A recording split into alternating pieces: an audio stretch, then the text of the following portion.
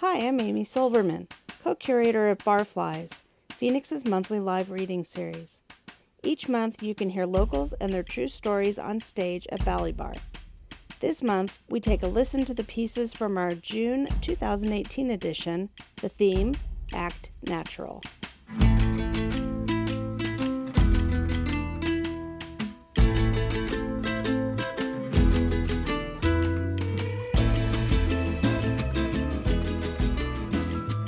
First up, Alex Tucci with Pretty Funny, a story about falling down and standing up.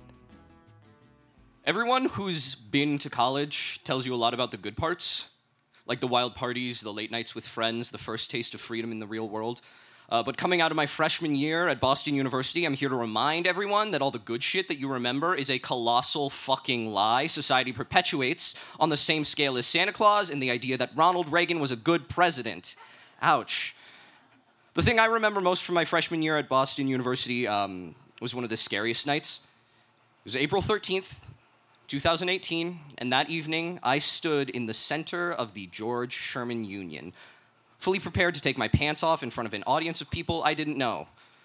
For context, I'm a comedy nerd. I've been a comedy nerd for about as long as I can remember, from when my dad would play George Carlin, Jerry Seinfeld specials in the car, all the way back to me as a baby with jingling keys. My mom likes it too, but in doses.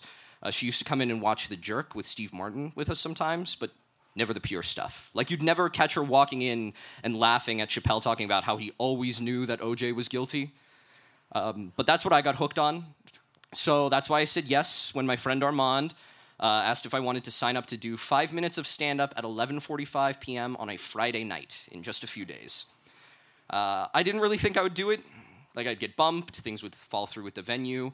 I didn't have much confidence that the 24-hour Escape to Margaritaville comedy and improv marathon would come through. But that's okay, because even though I loved comedy, I never thought I could do it. I've been on stage a lot. I was a theater geek in high school, big surprise there. But stand-up was never really something that crossed my mind, because I would be on stage alone. In theater, you've got a whole cast who's got your back. But if you bomb at stand-up, there is no one to blame but yourself. If your set sucks, you suck. Plain and simple. I was counting down the days until Friday, waiting for that inevitable "so sorry" email. But that email never came. And eventually it was Friday morning. And I was completely terrified. To me, comedy is like heroin. I know that's a bold statement to make, especially coming from somebody who's never done heroin before, so disclaimer, I'm sure stand-up comedy is nothing like heroin. But I guess I'm not so sure about that, because feeling the rush of joke after joke landing in a near-perfect set is the closest thing to magic that I think we as humans can get. This fix was relatively low risk, I figured. Just 5 minutes. You can do anything for 5 minutes, and pretty close to midnight, so no one's going to show up. Piece of cake, right? Wrong, because nothing's easy for me, because the truth is I'm kind of sick. In the fall months of 2016, I started feeling bad, like really, really bad. Not physically, necessarily, just kind of stagnant. It was hard for me to do anything, even the little things that I needed to do, like brush my teeth. I didn't really think much of it, just the perils of growing up, I told myself. That's what I told myself when I stopped sleeping and eating. That's what I told myself when I began missing class because I was too busy crying on the bathroom floor to get up and go back. And that's what I told myself when I seriously started considering ending my own life. It took me a year to convince myself that I needed help. I went to therapy for the first time and was diagnosed with 5 conditions: insomnia, panic attack, both generalized and social forms of anxiety, and severe depression. All those things kind of suck. Insomnia means you can't sleep, obviously. Panic attacks feel like there's a little person inside of your chest trying to get out. Both kinds of anxiety feels like there's an assassin after you all the time, but also he's a really shitty assassin. Like, he'll leave me little clues, like I thought I left my keys in the kitchen, why are they in my room, that kind of thing. Just to know, so I know that he's there. I'm always a little nervous that something catastrophic is about to happen, like for real. I don't know when, I don't know what. All I know is that he will strike someday after he's done fucking around with my keys. Depression, it's not as fun as all the other shit. It's not as how they make it out to be in the movies with all like the constant sobbing. They cut out all the boring parts in the movies, so they cut out all the boring parts of depression, because depression is mostly just laying down until you can't lay down when you are anymore. Then you go lay down on something else. I guess it's like laying down on a bunch of different things to see if they can jostle loose your happiness hiding in the back corner on the tallest shelf of your mind. Funny people are often the most depressed, and that's why I think most everyone I know is a goddamn comedian. I stopped going to therapy at the end of the summer, so that means I'm better, right? That's what I thought.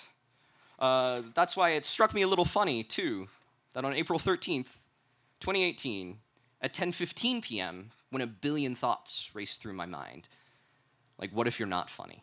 You're not funny. You're a fraud. You're a hack. You can't do this. You will die of embarrassment on the stage, like actually die of embarrassment on that stage. You're going to go into cardiac arrest after a rush of adrenaline when no one laughs at your stupid goddamn jokes, and you will die on that stage. So that was a fun pep talk from my mental illness. One of the most important things my therapist told me is that confidence can come from the most unexpected places. So that is why I decided to strip and tell some jokes. So I know that you've heard of stand-up before, but strip down, that's innovative. Don't mistake this foolhardy choice for courage in my abilities or my body. Think of it more as a fail-safe. Every time I told a joke where I didn't get a laugh where I thought it would, I would have to strip. So I better be funny if I didn't want to be exposed, and at least if I died on stage, I'd die naked, because that's just good comedy. I sat in the back row of the bar and took stock of exactly who was showing up. The audience was sparse, mostly composed of other comedians and improvisers who were required to stay the full 24 hours. This did nothing, however, to allay my fears, because being naked is being naked, no matter how you look at it. At least one person would end up seeing the family jewels that night. But as the first comedian went up, something interesting started to happen. Something legendary. Something miraculous. More people started to show up. Like, more people? How is that possible? Because throughout my childhood, in movies, in television, in stories from friends, I'd been led to believe that on Friday nights, college students liked to party. They're off at some cookie-cutter frat house. Now, nowhere in Animal House did the brothers take a break from putting a cow in the dean's office to go and catch an amateur comedy hour. Why are people showing up here? I guess I lied earlier. Because taking your clothes off in front of one person is a lot different from taking your clothes off in front of 70 people. And as I approached the stage, I found myself repeating a mantra that I used to use a lot. Be cool, stay calm, no one knows you're a hack but you, act natural. It didn't work, but somehow I found myself on stage. Now, if you know one thing about Arizona, it's one of two things. It has the Grand Canyon, or it's hot as hell. And I would know. I've spent the past 19 summers here burning my hands on the goddamn steering wheel every time I climb into the car and producing enough sweat each day to end the drought in California. But no summer heat I've ever felt compared to those scorching stage lights. They were so bright I felt naked already. Everyone in the audience could see my every move, every thought, every feeling. I felt like there was nothing in between me and facing near certain death. So why not get on with it? If you guys don't laugh where I think you're going to laugh, I think I'm just going to take something off. Which is truly a win-win for me, because if you laugh, then I am killing it, and if not, I can convince myself that going to the gym every other Saturday is really working for me. This is an improv comedy festival, so I figured I'd do some improv comedy.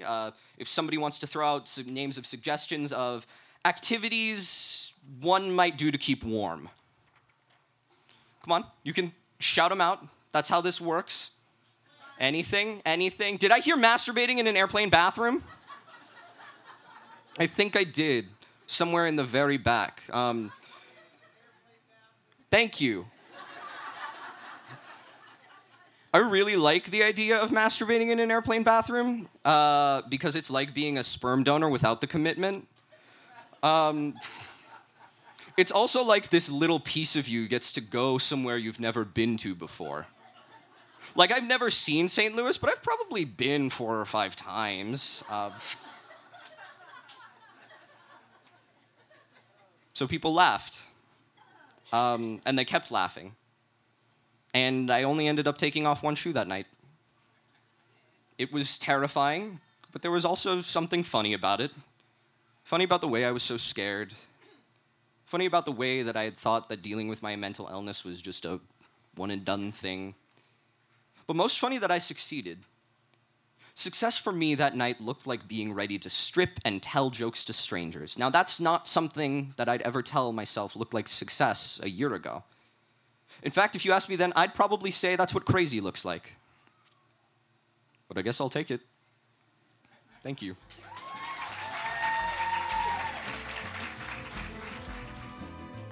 That was Alex Tucci. Our next storyteller is April Atwood, who trips across the globe with Always Order Peking Duck. Singapore is what a real-life Disneyland town would look like. All the streets are beautiful and clean. Crime is almost non-existent. I found myself in this make-believe city on the first stop of a 2-week tour of Asia for business. I'm a researcher, and I had spent the last few months surveying the Asian population.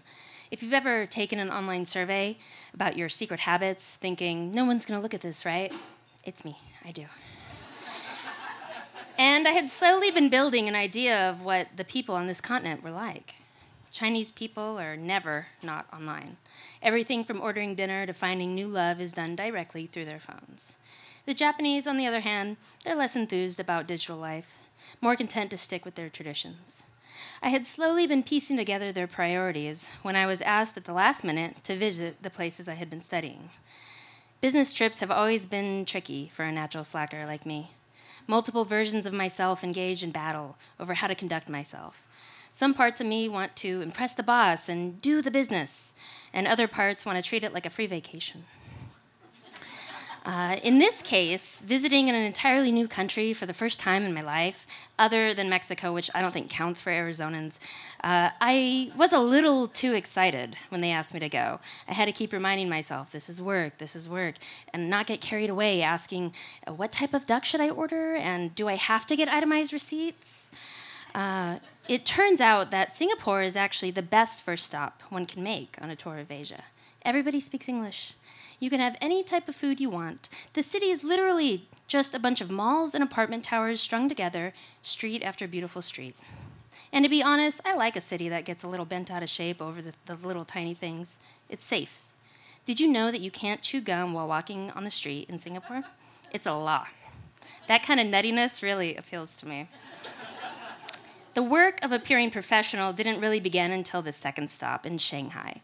The president of my group joined me there, and suddenly I was using nearly all of my energy to appear invested in the work. And although I work with data, numbers were never my natural strong suit. So compiling results so that they make sense to me is one thing, but explaining them to other people with their questions, it's often too much.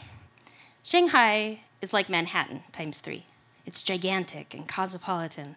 It borders the sea, and there's huge inlets snaking through the city. I get really sentimental about big cities. I'm also one of those people that pretends like I'm not a tourist. Like, no, I live here too. I also hate tourists. I never look up at big towers or landmarks so as not to give myself away, and I never act very friendly. The biggest shock was when I found out that there are essentially no traffic rules in Shanghai. It's as if all the drivers have silently agreed on a few basic concepts, and then they've accepted that everybody around them is constantly on the verge of doing whatever the fuck they want.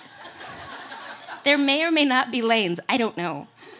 When the light turns green, it's as if the earth tilts just a bit, and the cars slide along, letting gravity take them where they may.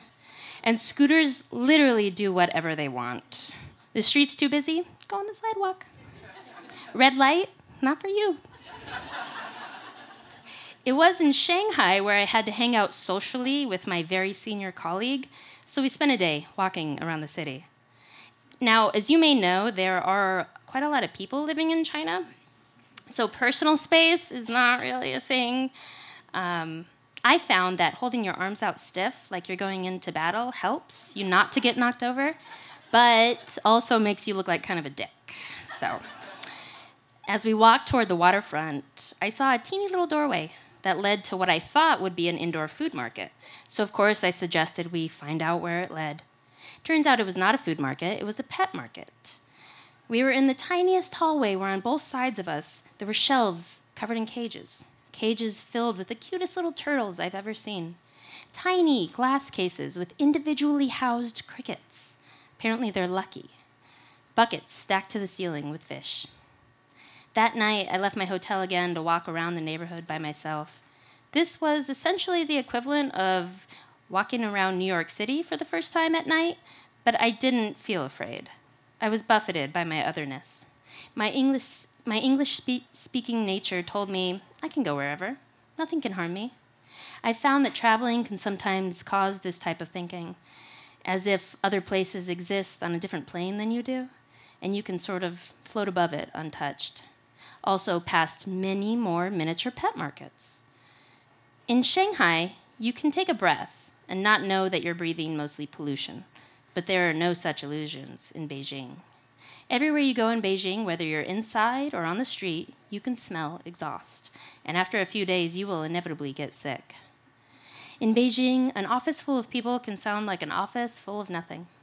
Everyone regarded me as kind of an overcharged spark plug there, invariably laughing too loud, talking too excitedly. Also, by this time, I learned to own the fact that a good percentage of my food would likely drop through my chopsticks, but I still think it made everyone around me nervous. Presenting to my Chinese colleagues, I was told to take their non-committal reactions in stride. They don't emote very much, I had been warned. I made up for it by laughing too much at my own jokes, playing with the laser pointer as if I had never seen a laser pointer before. When I touched down in Hong Kong, the last stop on my Eastern adventure, transformation into the international businessman was, in my mind, complete. I truly saw myself as some sleek 1960s executive jetting around the globe at my leisure, sipping on bourbon, hitting on flight attendants. Hong Kong is small but dense. High-rises are tightly packed like sardines standing up on their tails. Every street has a new smell. And here I'll admit I worked very little. Instead, I hiked a little mountain in the middle of the city.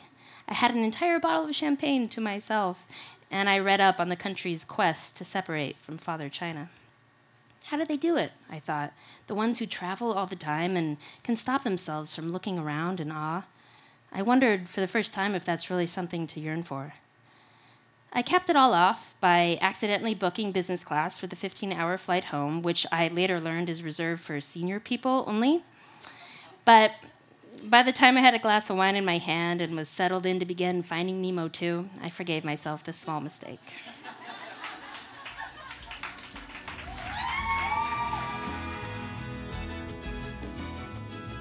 That was April Atwood. For years, Tiara Vian fought her crowning glory. In Just Go Ahead, Let Your Hair Down, we learn who won. Your selfie is 90% hair. That's the caption I see all the time in my Instagram feed. Hair is a big deal.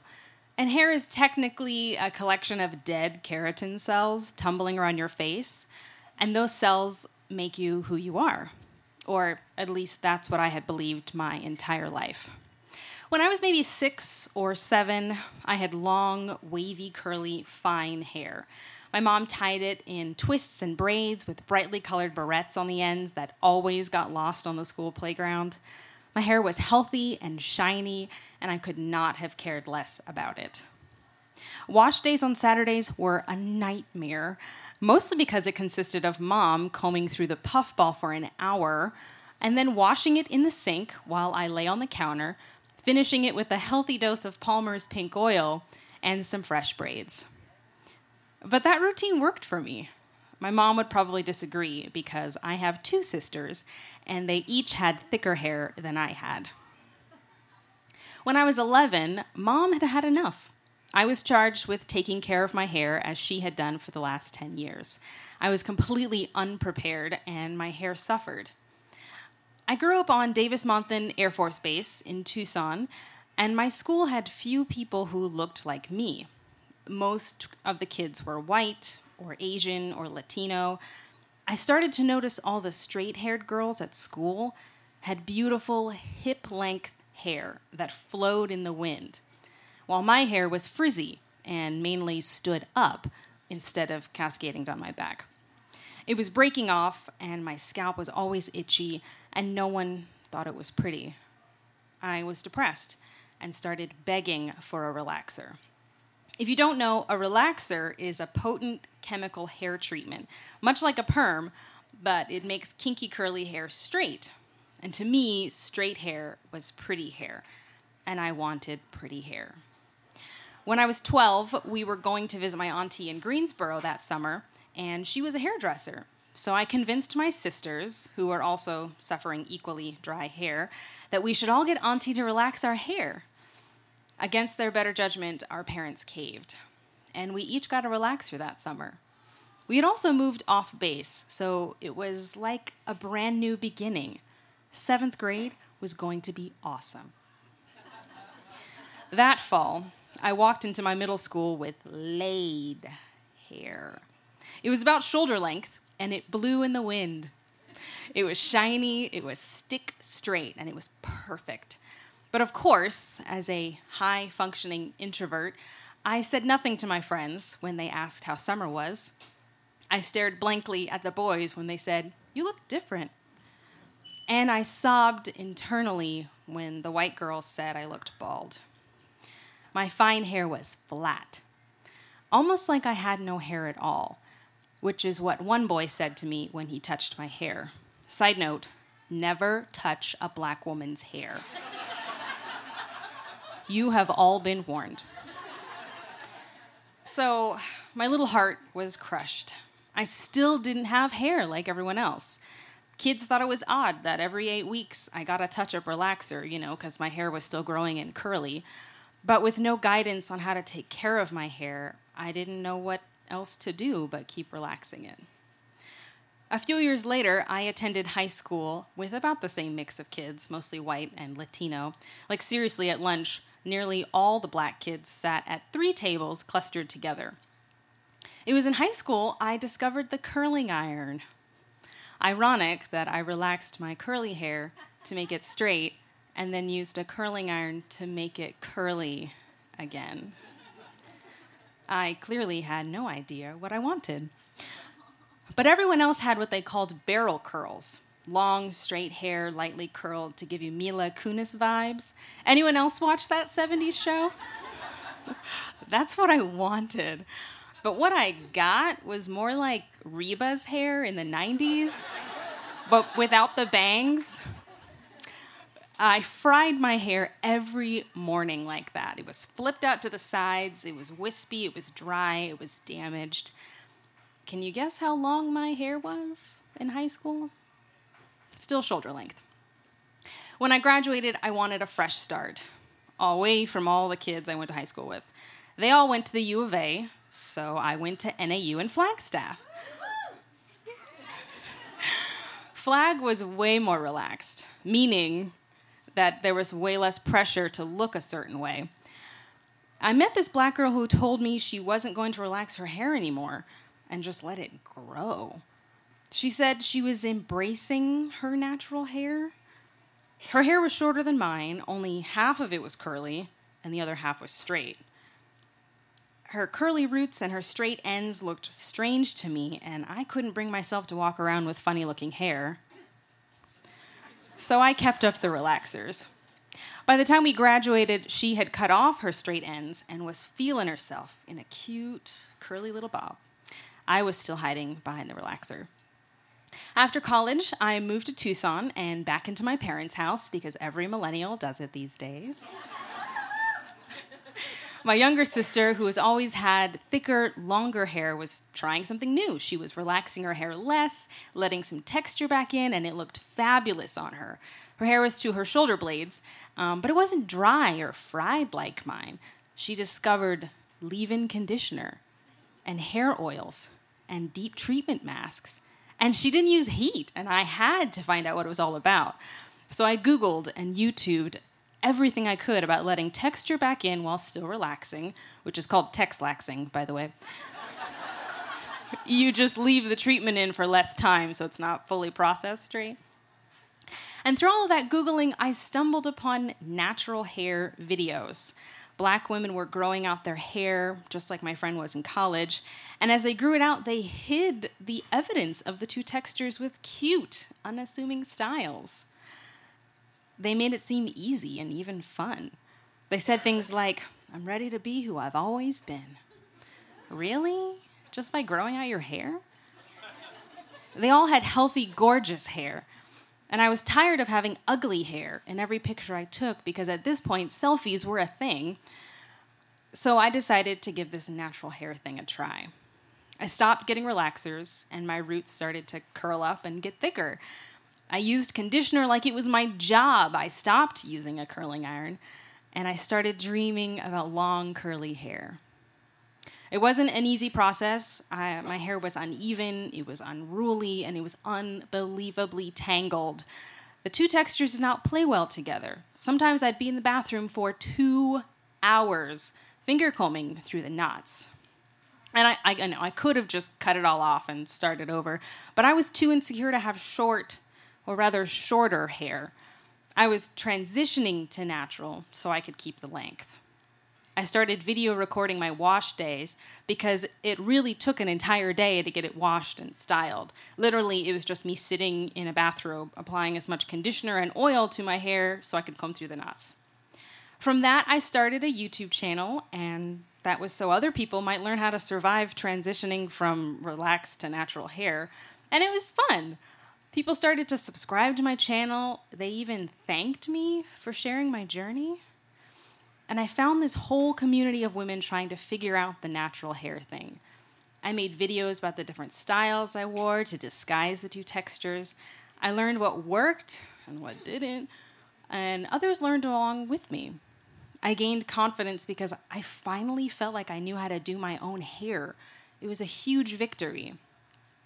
My YouTube channel didn't start out glamorous, and I certainly wasn't confident that this natural hair thing was going to work out.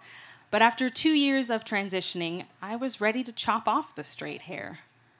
I also discovered hair is just hair. While it tells a story, it's not the end of my story.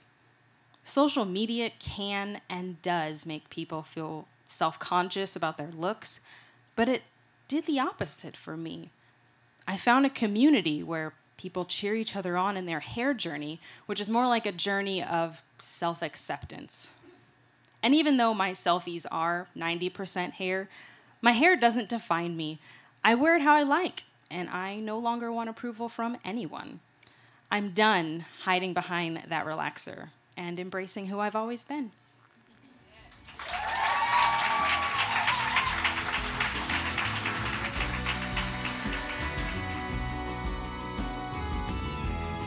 That was Tiara Vian. In The Amateur, Molly Dugan-Mudick practices medicine on the side. Trying to figure out what's wrong with someone who's sick is as natural to me as breathing. When I was little, I used to daydream about being a doctor when I grew up. My dad's a doctor, my mom was a nurse, and when I was 7 or 8, I discovered how amazing their medical journals were. I spent hours looking at them. Those pictures. They were both horrifying and mesmerizing. Big open sores, bodies covered by blistery rashes, tumors with teeth in them. And those black rectangles over their eyes? I didn't know they were for patient privacy. I tried to imagine what could be so hideous that they couldn't show them, considering what they were showing anyway. As I got older, I fell in love with TV medical shows. I started to feel sick one morning in 7th grade and ran through the possibilities in my mind. By second period, I was pretty sure it was either blood poisoning, which I saw in Marcus Welby, or malaria, which I had seen on Medical Center. By third period, I realized it had to be malaria because of that itchy mosquito bite near my knee. It was a sobering diagnosis. I hoped that I wasn't too late for treatment. That guy on medical center, he almost died. I got a hall pass to go to the nurse and told her I was pretty sure I had malaria. I listed my symptoms. I had a really bad headache. I spent the morning feeling hot and feeling cold, then feeling hot again, and a mosquito bite, which was every symptom that guy on medical center had. She took my temperature, looked at me for a few seconds, and then told me to go lie down while she went to her office to call my mom to come get me. Honey, just so you know, you don't have malaria, my mom said as we walked to the car. How can you be sure? I asked her. I have all the symptoms. Shouldn't we at least pick up some quinine or something just in case? She sighed. You don't need quinine. Trust me, there's no malaria outbreak in Albuquerque. You're probably coming down with the flu. She was right. I got to hone some of my diagnostic skills the summer before my senior year in high school when I worked in my dad's urology office. My job was to help with the phones, the filing, and the insurance forms. But what I really loved to do was read the clinical notes and cover up the diagnosis and try to guess what they had. Urinary tract infection? Kidney stone? Enlarged prostate? And yes, I did diagnose myself with 2 of those that summer. I was right about the urinary tract infection, wrong about the kidney stone, and quickly ruled out the enlarged prostate. It became clear to me that summer that what I really loved about medicine was trying to solve the puzzle. I had no desire to actually treat patients. I realized that a career in the medical field was probably not for me. Not that my math and chemistry grades would have gotten me into any reputable medical school anyway. My younger sister also daydreamed that she would be a doctor when she grew up, and today she is a doctor. Watching her journey through medical school confirmed to me that I was not cut out to be an actual doctor. Oh, I loved hearing her stories about her classes and learning the mnemonic devices that her study group used for bone and nerve groups, especially the one that had all the first names of the kids in the Brady Bunch. But I could never have survived a year in anatomy class with a real cadaver. Oh, who am I kidding? I couldn't have handled any of those 4 years. Instead of looking at pictures of open sores and blistery rashes, I would have had to actually touch them and learn to make life and death decisions. No. Amateur diagnostician is my sweet spot. I don't let the fact that my father, sister, and brother-in-law are actual licensed medical doctors stop me from giving my opinions. Sure, there's some good-natured teasing from the professionals in the family, but I stand by my training, which is extensive and includes a lot of research on Google, WebMD, hours of medical show watching, drama, comedy, and especially reality, mystery diagnosis, trauma, life in the ER, my 600-pound life, botched. You name it, I've watched it. The words, warning, the following program contains graphic scenes of actual surgery, are like a siren call to me. I also try to come up with the correct diagnosis in the Dr. Lisa Sanders column in the New York Times. While it's true I haven't been able to correctly identify a disease yet, I've learned about so many new afflictions to be on the lookout for. And I do realize that my amateur diagnostic skills serve no purpose except to entertain me, but I consider it a harmless pastime. In fact, I feel like I'm keeping one of the tenets of the Hippocratic Oath by using my skills as a personal hobby and not a profession. First, do no harm. Except, every now and then, I do give medical advice to my kids who call me when they're not feeling good and aren't sure what to do. My son called me last winter and said he needed some medical advice. It turns out that his wife had been running a fever all day. He wasn't sure whether he should get her checked out at a walk-in clinic or just let her sleep and see if it got better. "What's her temperature?" I asked.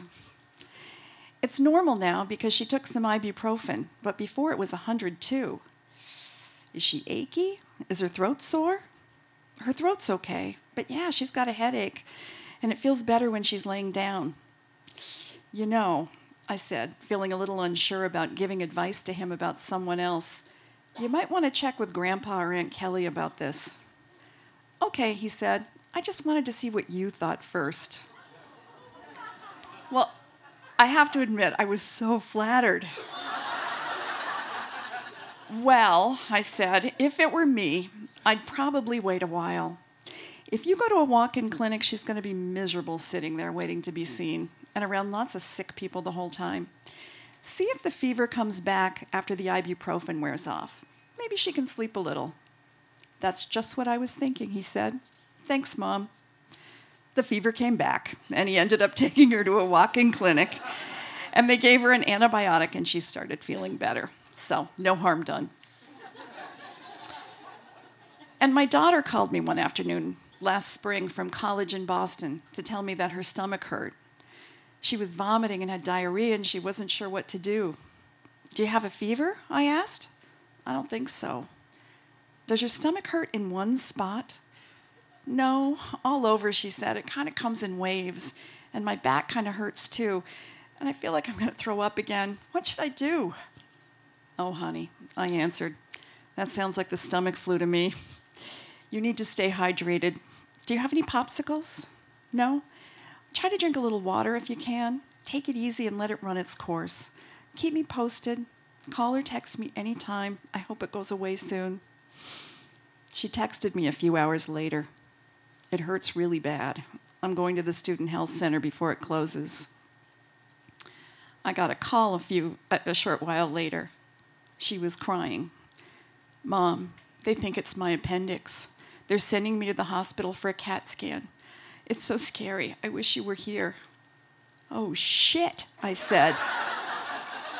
"Your appendix? What hospital? I'll be on the red eye and be with you before you wake up in the morning." I felt awful. What if she had laid there sipping water and her appendix had burst? I really thought it was just the stomach flu. From now on, I vowed, the only advice I'm going to give the kids is go see a doctor. I packed a bag and we stayed in touch for the next few hours as she was seen in the ER, got an IV started, and waited for her CAT scan. I got a call from her before we left for the airport. "Mom, they did the CAT scan, and it turns out I have acute gastroenteritis, the stomach flu. I'm feeling a little better, and they're sending me home." I was actually woozy with relief. I was so happy she was okay and that she didn't need to have surgery 2,600 miles away from home. But if I'm being completely honest, I was also really happy that my diagnosis was right.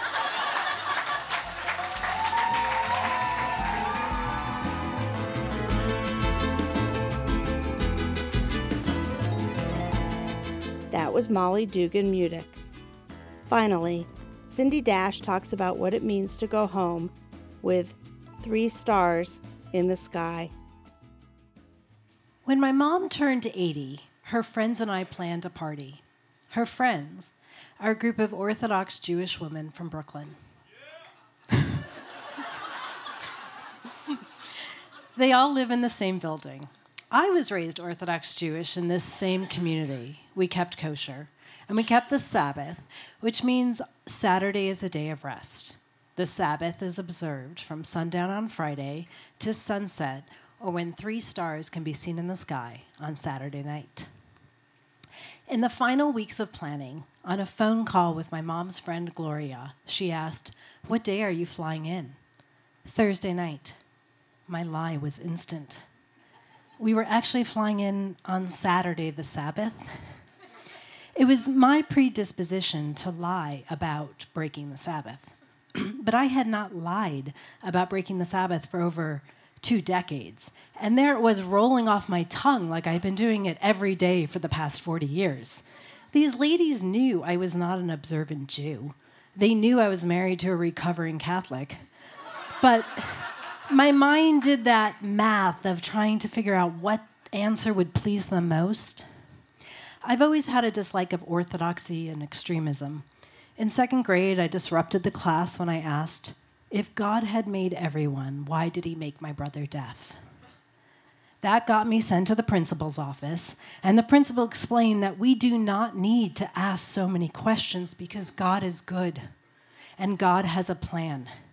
We are a tribe of intellectuals, but we do not question God's intent. On the flight to New York, my husband asked for clarity.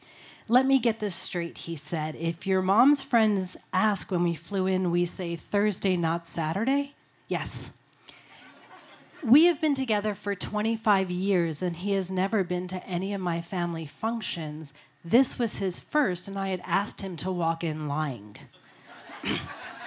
"What if they ask what we've been doing since Thursday?" he asked. "We are with my friends from high school." "You don't have friends from high school," he reminded me. My friends from high school are religious, so we didn't stay friends. But I have fictional religious friends from high school, and we literally and figuratively go back decades. When I was young and would get caught turning on a light or the television on the Sabbath, my father would tell me that I was upsetting God and that God was unhappy, and he, my father, was ashamed of me. I wasn't convinced. I knew of our angry God. His punishment is epic. Years of famine, lean cows, boils, locust. But it didn't seem plausible. We lived in a really nice neighborhood in Brooklyn, and my father drove a Camry. I wasn't a bad kid. I watched ABC after-school specials. I wasn't a shoplifter. I wasn't a drunk. I wasn't in a gang nor a rival gang. But when it came to the Sabbath, I was bad. When I was 12, I told the truth. I told my parents I didn't believe. My father told me I should be ashamed of myself. I asked, why couldn't we ride in the elevator in the Sabbath instead of walking up 14 flights of stairs to see my grandmother? My father explained that pressing a button in an elevator was work, and we cannot work on the Sabbath. I tried to reason. It seemed that walking up 14 flights of stairs was more work than pressing a button. "Do you like having a roof over your head?" he asked. "We can make arrangements for you not to have one." And because of those ABC after-school specials, I wasn't ready to be a runaway. I was not the only one in my community who pushed the boundaries. In middle school, there was a group of boys that loved the Yankees, and they discovered a newsstand that played the games on a television. On the Sabbath, these boys would stand on their corner with their yarmulkes on their heads and watch the games. My father said they were not breaking the Sabbath because they had not turned on the television nor asked anyone to do it for them. In high school, there were 2 boys who were devout Ranger fans, and they were devastated over a Saturday night playoff game that began before the Sabbath ended. The boys walked from Avenue J in Brooklyn to Madison Square Garden. They walked 9.5 miles in dress shoes. They had season tickets and had brought their subway tokens with them to get home. My father didn't approve, but he did say it was clever. For a while, I had boundary-pushing friends, and we were scared of our angry God, but each time we strayed and nothing happened, no lightning, no boils, we slid a shade darker. On the Sabbath, we would walk to a subway station away from our neighborhood, and ride into the city to walk around the west and east villages. We went to Coney Island. It was exciting, breaking religious law like that, being with the non-religious and the non-Jews. We were always home before the 3 stars in the sky. With time, most of my friends returned to Orthodoxy, and they began getting married. That's when they became my fictional friends and my alibi. I would tell my parents that I was with them when I went to the city to Central Park. I was 18 the first time I got into the car on a Sabbath. I was going to night school, and I was studying marketing and working full-time in the garment industry. Coworkers invited me out, and I was not about to say, "Oh, I have to get home for the Sabbath and help my mother with the gefilte fish." So I went out, and I stayed as late as I could. I then hailed a cab and asked the driver to leave me 10 blocks from my house so not to be seen by members of our congregation. When I got home, I explained it all. I worked late and I got on the M train. It was all my fault. The track was closed. We got routed to Columbus Circle, where I had to get on the F train to then get on the D train to get back to Brooklyn. I got off when the Sabbath began and walked home. My father was upset with me daily, but he was also impressed that I was working and going to night school. He said he understood work commitments, but I needed to do a better job with my time management. And Mayor Koch was a terrible mayor, and he was doing nothing to fix the subway system, and this is why we needed a Republican mayor. Eventually, I came home very late, and no lie could cover my intention. My father called me into his bedroom. My mother sat at his side, and he said, "You disgust me, and you are a disgrace to this family." He told me to leave his room and think about the roof that I had over my head. And I cried. I cried because a father's shame is incredibly powerful, and I understood that he chose God. I worked and I went to night school for a reason. I called a roommate service, and the following month, I was in a 1-bedroom apartment with a loft above the bedroom and a sofa bed in the living room, and we were 3 girls, and the sofa bed was all mine. My parents persisted. They expected me home every weekend because what else would a nice Jewish girl be doing on the Sabbath? My fictional friends were at my side. I told my parents that we were attending Jewish singles weekends because the best and brightest Jews were in the city. The high holidays and the family weddings became the next hurdle. Friends were not more important than a cousin's bar mitzvah or a Passover. And my parents were suspicious. I was 24. They couldn't understand how someone like me, fairly attractive, my dad said, attended singles weekends nearly every weekend, and I was still single. All of their friends' sons and daughters were getting married. Lying is hard, and it wears you down. When I get into a car or a train on the Sabbath, I always whisper, wish, pray that we won't crash, because we don't want our last conversation to have been a lie. Lying is hard, and it became a twitch in my right eye, and then it became an ulcer. And in therapy, I came to understand that I had to put distance between us. I had to leave New York. So I moved out west, and it became easier for my father to explain me away. My mother had always stood by my father. She didn't agree with him, but she would never disagree until I moved away. She told my father that he did not have to have a relationship with me, but she would speak with me and she would see me. It made him angry, and it brought him comfort. I maintained a relationship with my fictional friends, because whenever I go home for a holiday or a wedding, I can spend a night or 2 with them in the city. And eventually I did reconnect with real old friends who had also become dark, dark, dark gray. Having landed safely in New York the night before my mother's party, my husband and I rode in an Uber to our Airbnb, I looked at the night sky for the 3 stars. My phone rang. It was Gloria. Are we all set for the party? We were. What did you do today? We spent the day with my friends from high school, I said. It was so great to see them. And it was true, because lies often become our very old friends.